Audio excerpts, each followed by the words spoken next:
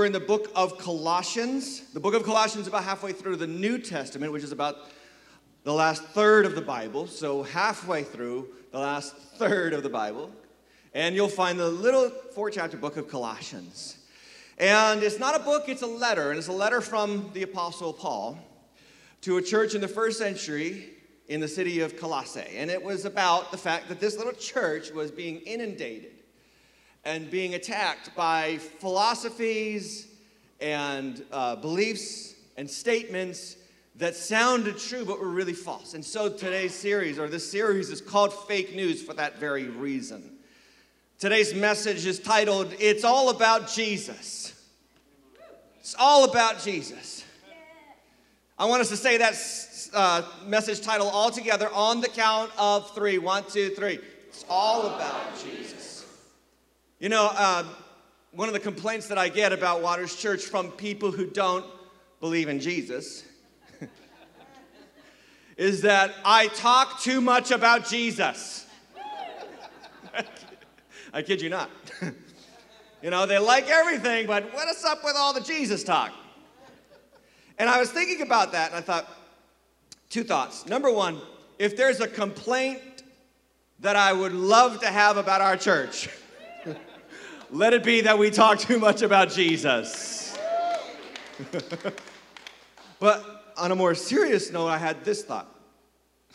How far removed from the call of the body of Christ has the Christian church become? To the point where non-believers coming to a Christian church would be shocked that we talk too much about Jesus. We have no other message. We have no other leader. We have no other king. We have no other God. We talk about that first century rabbi who walked the earth and told us the way, he was the way, the truth, and the life, and then he predicted and pulled off his own death, burial, and resurrection, and then he ascended to the right-hand side of God the Father. I'm listening to that guy. That's our message. It's all about Jesus. Now, I've also got a little subtitle there to give you a preview of coming attractions in this message. Firm foundation, full lives, formed for mission, forgiven and free. I squeezed 6 F words into that sentence. And today we're going to unpack that. So Colossians chapter 2. And when we get into this passage, this is the pinnacle of the theology that Paul presents to the Colossians. And we're about to get into the practical reality of that. So lots of theology, as usual with Paul's letters, lots of theology up front, and then practical living it out on the back end. And so we're in the kind of like the pinnacle, the mountaintop moment, if you will. Stand with me, though, because we're going to read the theme verse. I'm not going to read all the verses in the beginning because we're going to cover all the verses in the message. So I'm going to just read the theme verse of Colossians. It's the theme verse of our series. It's not on the screen, but you should be very familiar with it by now if you've been with us for the series. If not, that's okay. I'll read it clearly for you to hear. Colossians 2, verse 8. See to it that no one takes you captive by philosophy and empty deceit, according to human tradition, according to the elemental spirits of the world, and not according to Christ. That's the theme of our series, the theme of this book. Let's pray and ask God to speak to us. Father, I ask in Jesus' name for these next few moments to be saturated with your presence. May the words that come out of my mouth be what you want them to be. Keep me from saying anything that you don't want said. May the word of God fall like good seed into the soils of good hearts. May it take root below and bear fruit above to the glory of your name. And may we see Jesus and him only. In his mighty name we pray. And everybody said, Amen. God bless you. Have a seat. All right. The Colossian church in the first century was under attack. They were under attack by people and ideas and philosophies. Ideas have consequences. Philosophies have consequences. What you believe can shape who you are. What you do, it can lead you down a pathway that you may inevitably regret. Ideas have consequences. And I wonder today if there's people here today and there's ideas in your head that are working to get you away from Jesus. The first century church of Colossae was under attack to be pulled away from Jesus. To be pulled away from Jesus. You have to understand something. That before you came to Jesus, the enemy was trying to keep you from Jesus. And when you came to Jesus, you got to know something. The enemy shifted into high gear to try to take you away from Jesus. Are you aware that you are in the middle of a spiritual battle? It's not all physical, friend. It's not always about the amount of money in your bank account, who likes you, who doesn't like you, what friend betrayed you, and all that kind of stuff. Do you understand there is a spiritual world all around you waging war? The Bible says, Paul says, that we fight not against flesh and blood, but against the spiritual powers of forces of wickedness in the heavenly realms. We are at war as Christians, and we are at war for our souls, that we stand strong for what we believe, and we don't get sidelined by these ideas that there's something more to be had beyond Jesus. No, friend, it's all about Jesus. All about Jesus. And Paul is trying to convince the Colossians to not be misled. And there were two arguments being presented. And I have them listed for you. I call them the two extremes. The two extremes that come against sound Christian faith. Two extremes. The first one is mysticism. And mysticism is alive and well in the world today. It's alive and well in many Christians today. It is this idea that I need to experience spiritual power. And I need to do this beyond sound Christian faith. Make no mistake that God wants you to experience spiritual power, but He wants you to experience spiritual power through the Holy Spirit dwelling in you. But there's a lot of people out there that fall for these lies of the age, that there's spiritual power to be had beyond Jesus. When I was young, I was raised in a gospel preaching church, and I remember that there was a woman in our community that came to Jesus, and she came out of I guess you would say an agnostic life. And then she found Christ, and I'll never forget, she became very Christian, like radically Christian, telling everybody, witnessing all the time, loving Jesus, church every time that she could be there, right? And then she visited a shop with crystals and New Age meditation books and all this kind of stuff. And it was an amazing transformation how she so quickly fell for it, hook, line, and sinker, and denied the Christian faith. And you know what was amazing was to watch her physicality change. She went from being this bright, cheery woman. She started wearing this really dark eyeliner, dark makeup, she dyed her hair dark. I remember this weird transformation happen, and it was just a kind of like a visible representation of what happened in her spirit, that though she had tasted the light, she drifted back into darkness. And there is a temptation in many Christians today, especially with the young Christians, to believe like, I thank you, Jesus, for dying for me, but I really need to have this spiritual experience. And so we get pulled into different directions that could take us away from the truth that is in Christ Jesus. New Age mysticism, a little bit alive and well, a little bit more alive and well back when I was young. But, you know, certain transcendental experiences, massages, hypnosis, things that lead us away. Meditation practices from Far East religions that really have no basis in truth, but just in the ethereal and the feeling. And you have to understand something. Scripture says that Satan loves to disguise himself as an angel of light. He doesn't come out with the horns and the tail and the pitchfork. He doesn't come out and say, hey, it's me. I'm here to rob your soul. He disguises himself because he is subtle, he is crafty, and he tries to imitate God. So in 2006, there was a book that came out. It swept the nation. It was called The Secret, written by Rhonda Burns, and it became a movie, I think. And a lot of people fell for this. It was based on the law of attraction, that your mind has the power to create your own reality. Think it, it will come to pass.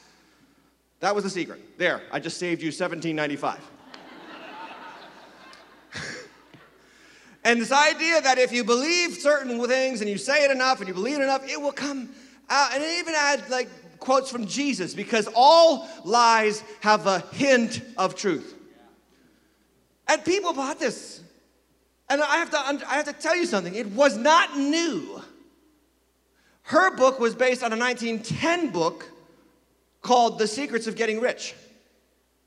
And I'll tell you something, there's always a secret that's going to tell you to get the life you want. There's always somebody writing a book about getting the life you want. There's tons of opportunities to find these messages. But the 1910 book, The Secret of Getting Rich, was not new either. That was based on New Thought.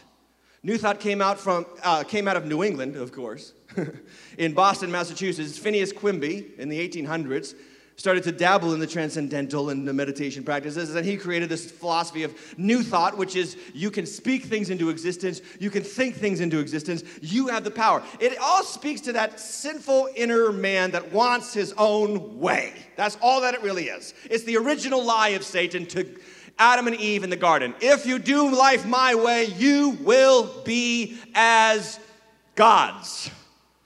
And what you have to understand is New Thought was not new either. That was actually rooted in Gnostic theology, which actually was what Paul was arguing about in Colossians against this Gnosticism. The word Gnostic comes from the Greek for knowledge. So there's this idea of secret knowledge out there. And what you have to understand about that is that Gnosticism wasn't new either. That was rooted in Platonic dualism.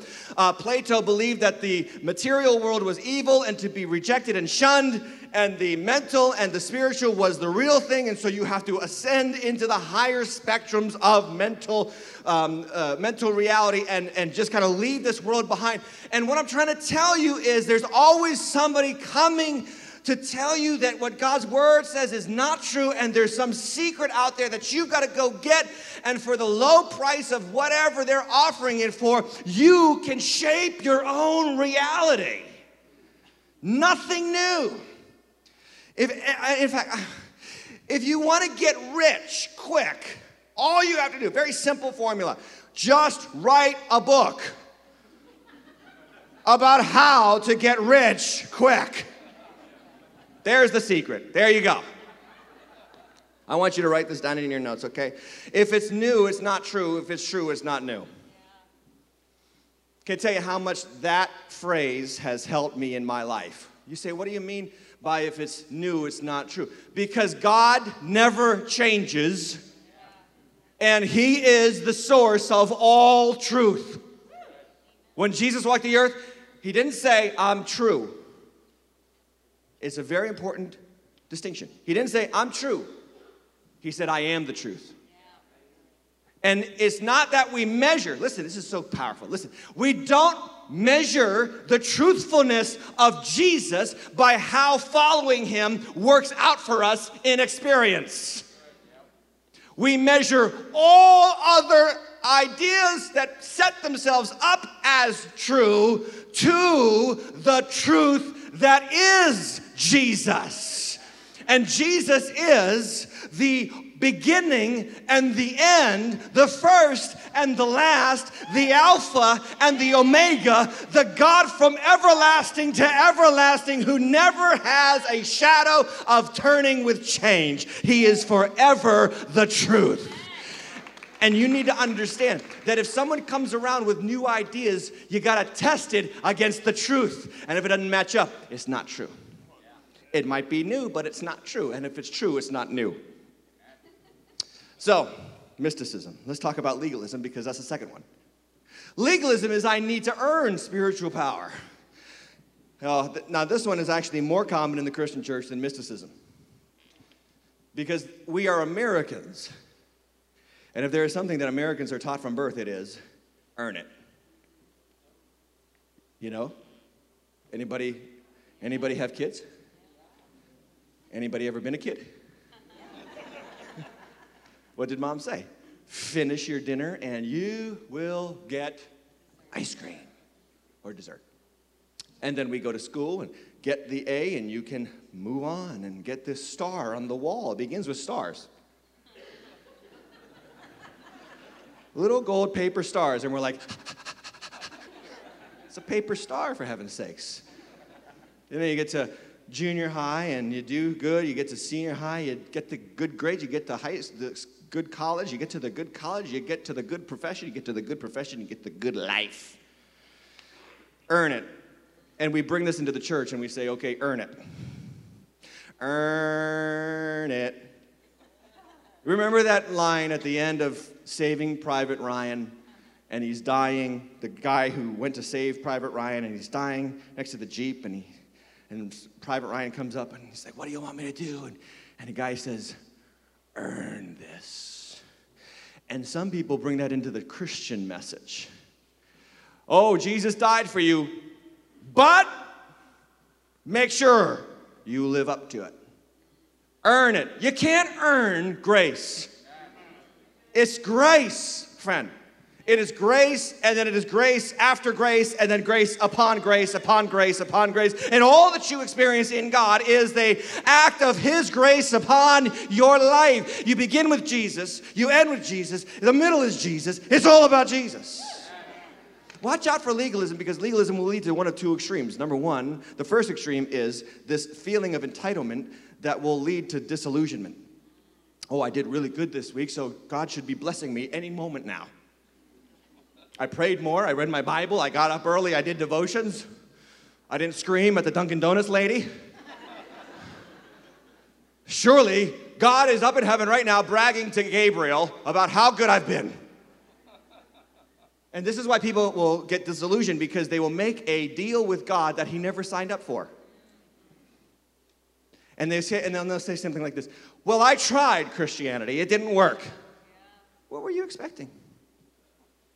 Have you heard about the early followers of Jesus? Because they were sought into, crucified, persecuted, hated, vilified, blamed for all the wrongs of society. This is nothing new, friend.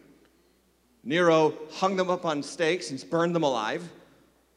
And they died with joy in their hearts, because they knew that though you take this life, you cannot touch the life to come. That one's sealed with God in Christ Jesus.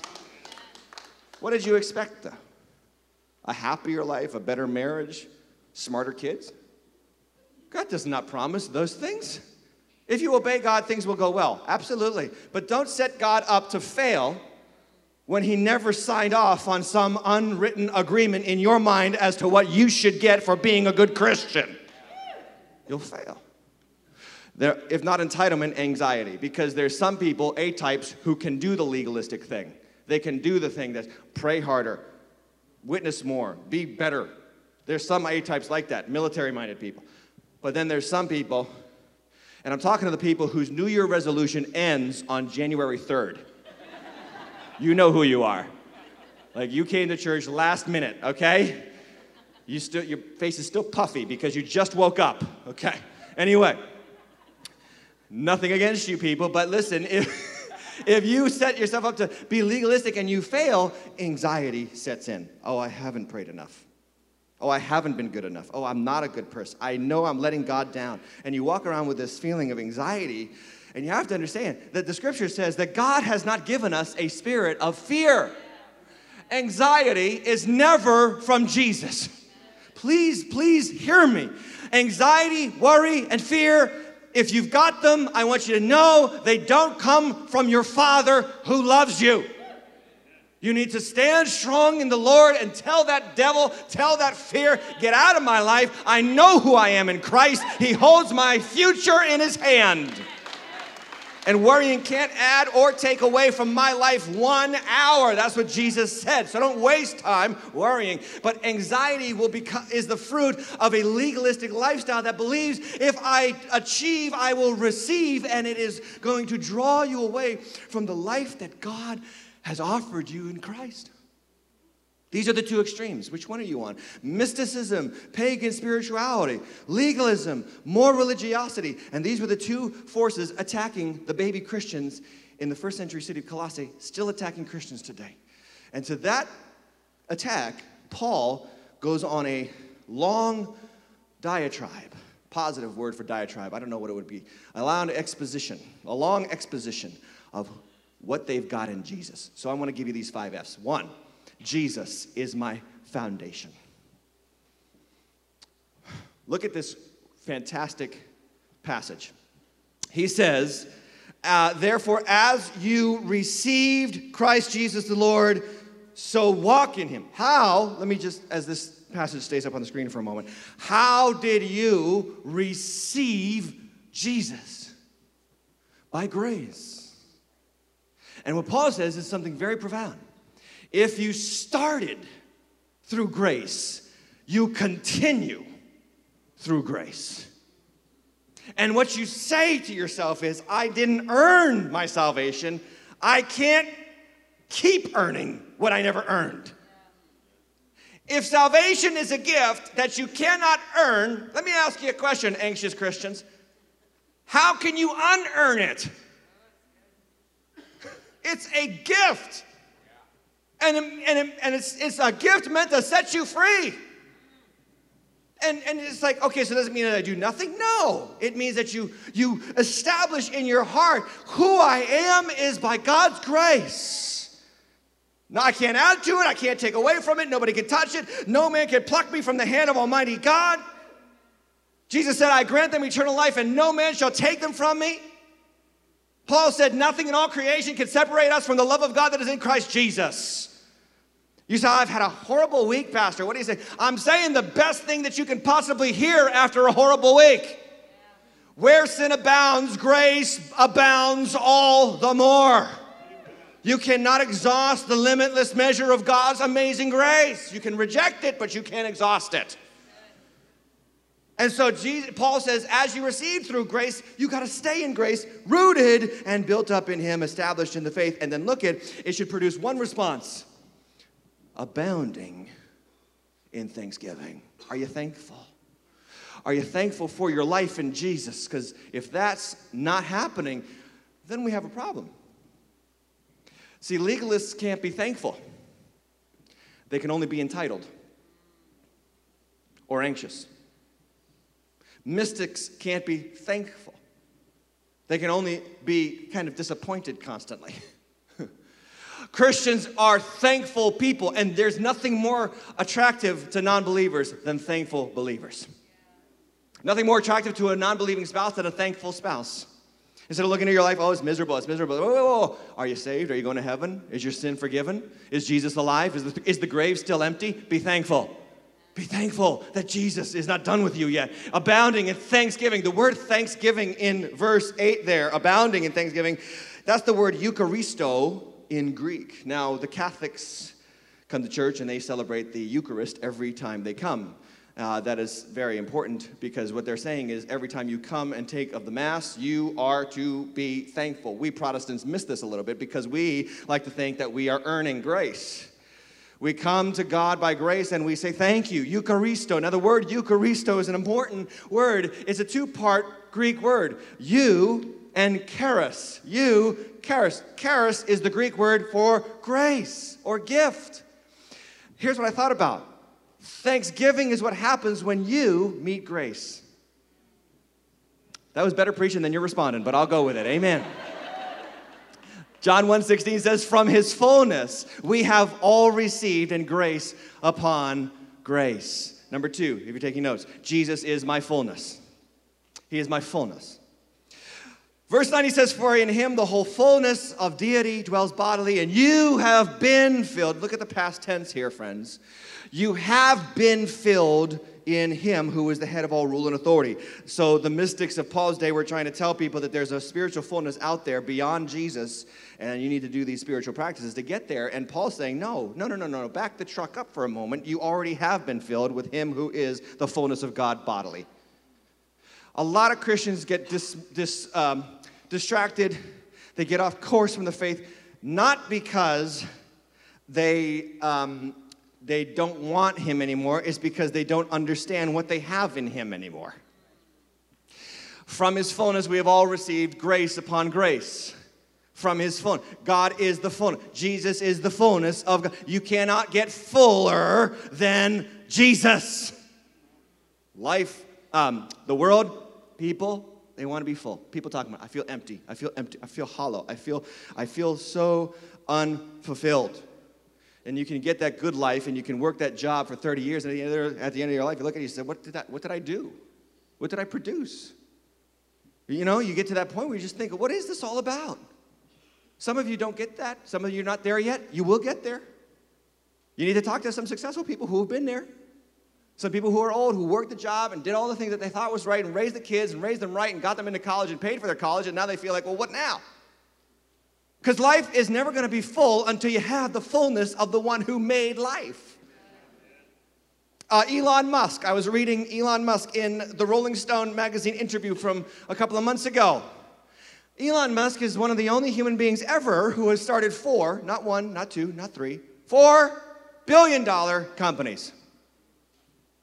That's called success. In the article, he tells the people he's alone. He's empty.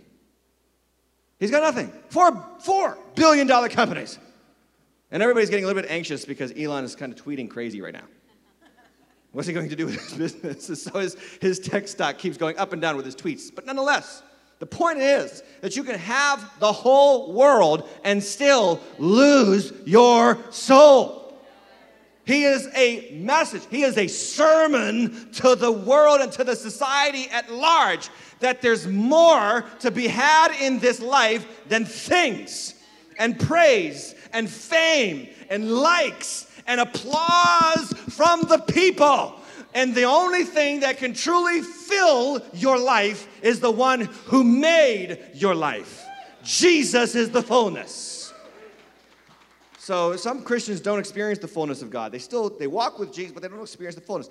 And the Bible gives us some important terms about the fullness that we are to have in Christ. I want to give you 3 ways we experience the fullness of Christ. Letter A under your notes is this. I experience the fullness of God in Christ when I participate in his family, the church. When I participate in his family, the church. Now, I had never seen this before this week, and when I saw it, I was so excited to share it with you. I hope you're excited to hear it, because look at this passage in Ephesians chapter 1, 22. He says, and he, God, put all things under his, Jesus' feet, and gave Jesus as head over all things to who? To the church. That's you. And then it says this, which is his body. The church is the body of Jesus, the body of Christ, right? Comma, the fullness of him who fills all in all. Do you see what Paul's saying there? He's saying that the church is the fullness of God in Christ Jesus available to every person on the planet. If you want to experience the fullness of God, get sunken into the church that he left to the world.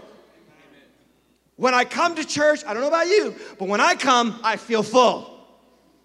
Beyond this, when I go to my small group, I feel full. I was telling the small group leaders the other day that I was going to my small group, because I don't just ask you to be a part of one, I'm part of one. And I was going to my small group the other day, and it was morning, and I was feeling miserable, and I was having one of those miserable mornings. The rain didn't help. And I had this thought, anybody ever had the voice? The morning voice? Just comes in, you're no good, you're a loser, people don't like you, think about all the bad that you've done. I just had that voice. Voice was talking to me, couldn't get him to shut up. I tried rebuking him. I didn't really try, I was tired. And I tried the radio, that didn't work. And I walk into my small group, and immediately as I'm gathered with my Christian brothers and sisters, immediately the voice shut his mouth. I'm telling you something. The reason why some people are struggling with mental illness, even in the church, is because they refuse to jump headlong into the church. Get in. Don't just spectate. This is not Gillette Stadium. You are not watching the Tom Brady of preaching, although I'm pretty good.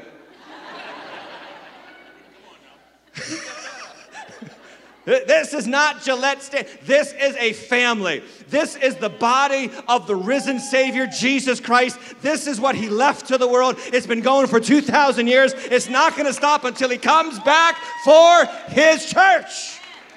This is what you've got in heaven to look forward to. If you don't like the church on earth, heaven is going to be miserable for you. Why are all these Christians all over the place? And some people stay out of the church because there's too much hypocrisy in the church. Oh, there's hypocrites in the church. That's just an excuse so that you can go and do what you want. We see through that veneer. Don't tell me about hypocrites. There's hypocrites everywhere. Hypocrites everywhere. I was reading an article about climate change The University of Michigan did a study about climate change, and they interviewed climate change deniers, climate change skeptics, climate change proponents, and they found out that the people who were the biggest skeptics were also the people most often participating in curbing climate change. And the people who love to call for federal legislation about climate change were the people doing the least about climate change. See, there's always one part of the political spectrum that wants to tell everybody what to do but not do it themselves. I'm talking to you millennials. Listen to me. I'm going to save you, help you grow up real fast in church. Come on, somebody. But you have to understand that's just hypocrisy. It's hypocrisy. Everybody else should be climate change, climate change, climate change. Just throw my garbage everywhere. Hypocrites. And let me just say something. If a hypocrite is standing between you and God, who's closer to God? Oh, if you can't say amen, say ouch. Come on, somebody. All right, letter B, I got to move on. When I eat of his word, I get fulfilled. When I eat of his word, living bread. Isaiah says, why do you spend your money for that which is not bread? And why do you labor for that which does not satisfy? Listen to me. And eat what is good and delight yourselves in rich food. So you get fed through the word of God. And I hope and I pray that you're in the word of God outside of this moment. Because it's imperative that you feed your soul through the word of God. Letter C, when I participate in his mission, I'm fulfilled. I'm fulfilled when I participate in the mission of Jesus. So Jesus in John 4:34, this is right after he spent an afternoon ministering to the woman at the well, the Samaritan woman at the well, who had been 5 times married, 5 times divorced, and was shacked up with a new guy. And he ministers to her, and he brings her to himself. And he does this while he's skipping lunch. And the disciples who went to get lunch come back to Jesus, and they've got lunch, and they're like, here, we've got a ham sandwich for you. Not ham, they were Jews. It's a lamb sandwich, and stay with me. And they say, surely you're hungry, you skipped lunch. And he says, no, I'm not hungry. And they go, what the heck, we got this sandwich for him. Who got him food? He says, you guys don't get it. My food is to do the will of him who sent me and to accomplish his work. See, if Jesus gets fulfilled by helping other people come to himself, his people get fulfilled by helping people come to him. I leave on Sunday, I leave exhausted, but I leave fulfilled. And there's a lot of people here, they work so hard, and I tell you this all the time, they work so hard to help this thing happen, no pay, no money, and they leave and they're happy. They're joyful. They feel fulfilled. You'll never feel the fullness of God if you try to do Christianity alone, never active, never participating. You've got to jump in. That's why we have Next Steps. That's why we have Growth Track on Sundays after this service. That's why it's there. Because we know this is where fullness happens. And we want to help you get full. Number 3, Jesus is my formation. So I got to really go fast now. Verse 11, he says, in him, again in Christ, you were circumcised with a circumcision, underline those next 3 words, made without hands. Made without hands. Very important phrase there. By putting off the body of flesh by the circumcision of Christ, having been buried with him in baptism, in which you were also raised with him through faith in the powerful working of God who raised him from the dead. A circumcision made without hands has happened in you through Jesus Christ. Let me unpack this for a moment. The physical act of circumcision is when skin gets cut off. I don't want to go any further than that. Paul says in Christ, it's not a physical circumcision, it's a spiritual circumcision. Moses talked about it in Deuteronomy chapter 30. Moses. Over 1,000 years before Paul talked about it. Moses talked about it. The Bible always ties itself together. In Deuteronomy chapter 30, verse 6, Moses says, and the Lord your God will circumcise your heart. A circumcision made without hands, he's talking about. And the heart of your offspring, so that you will love the Lord your God with all your heart and with all your soul, that you may live. And what are you talking about, Pastor? What I'm talking about is this, is that in Christ Jesus, you are formed through God cutting away the flesh. The flesh is that spiritual nasty in you. That jealousy, that envy, that pride. That lust, that materialism, that consumerism. That never being thankful. That bitterness, that unforgiveness.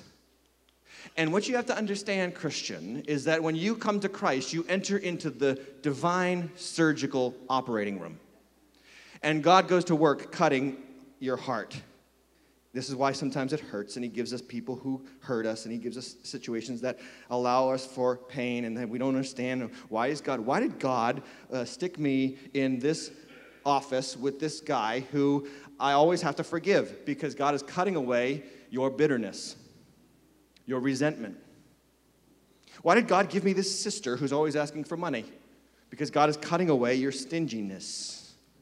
Why did God give me these kids who literally drive me up a wall every day? 5 kids over there. All right. Because God is cutting away your impatience. And it hurts.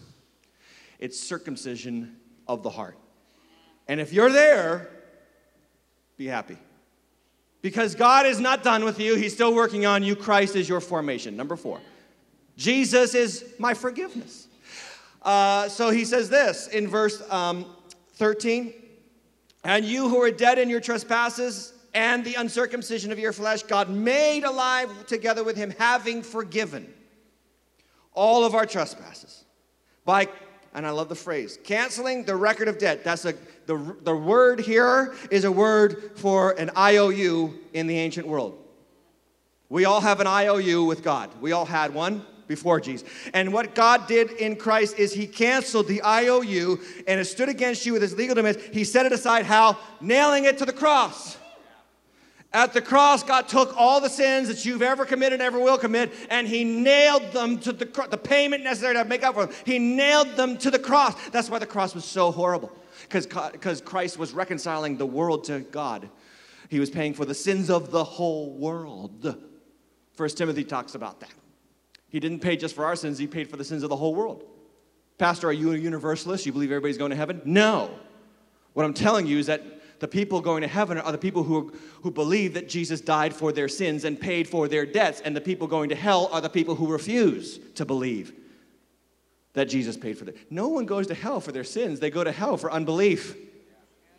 And what God asks you to do is believe. That's it. Believe and receive Jesus, who is the eternal payment for all the wrongs you ever did. And the sin guilt will come off your shoulders, and you will stand tall and strong in him. He is your forgiveness.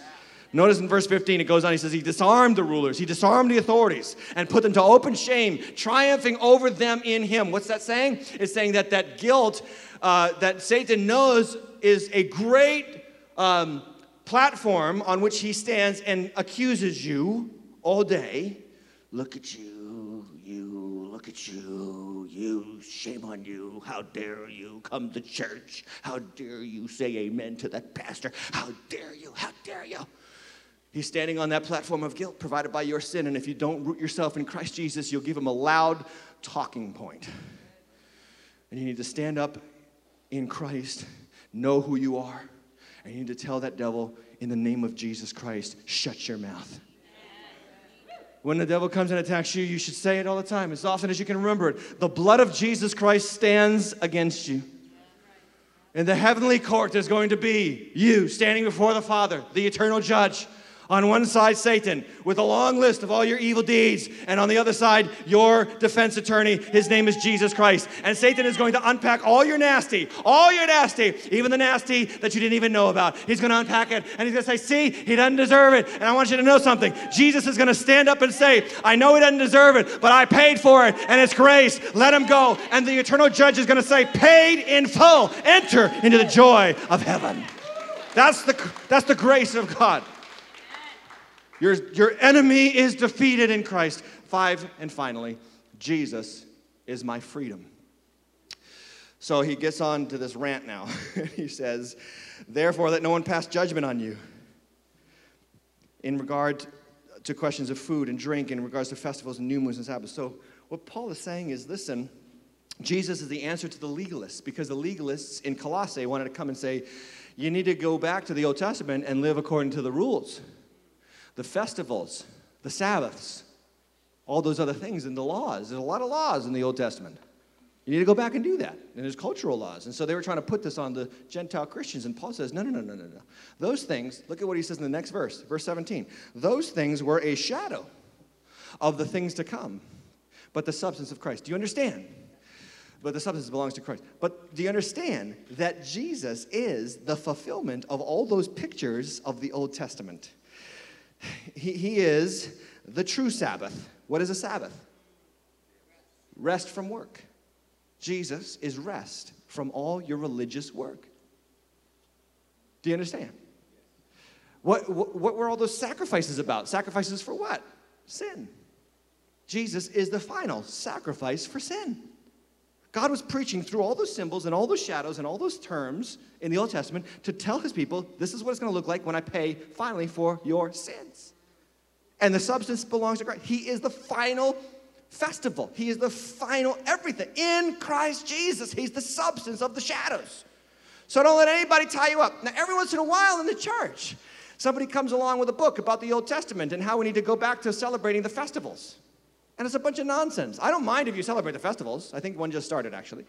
But, I mean, honestly, you don't need to. I had a guy in church once. He went and got his blood tested to see if he had any Jew in him. His blood tested to see if he was Jewish. I'm like, you've got Jesus.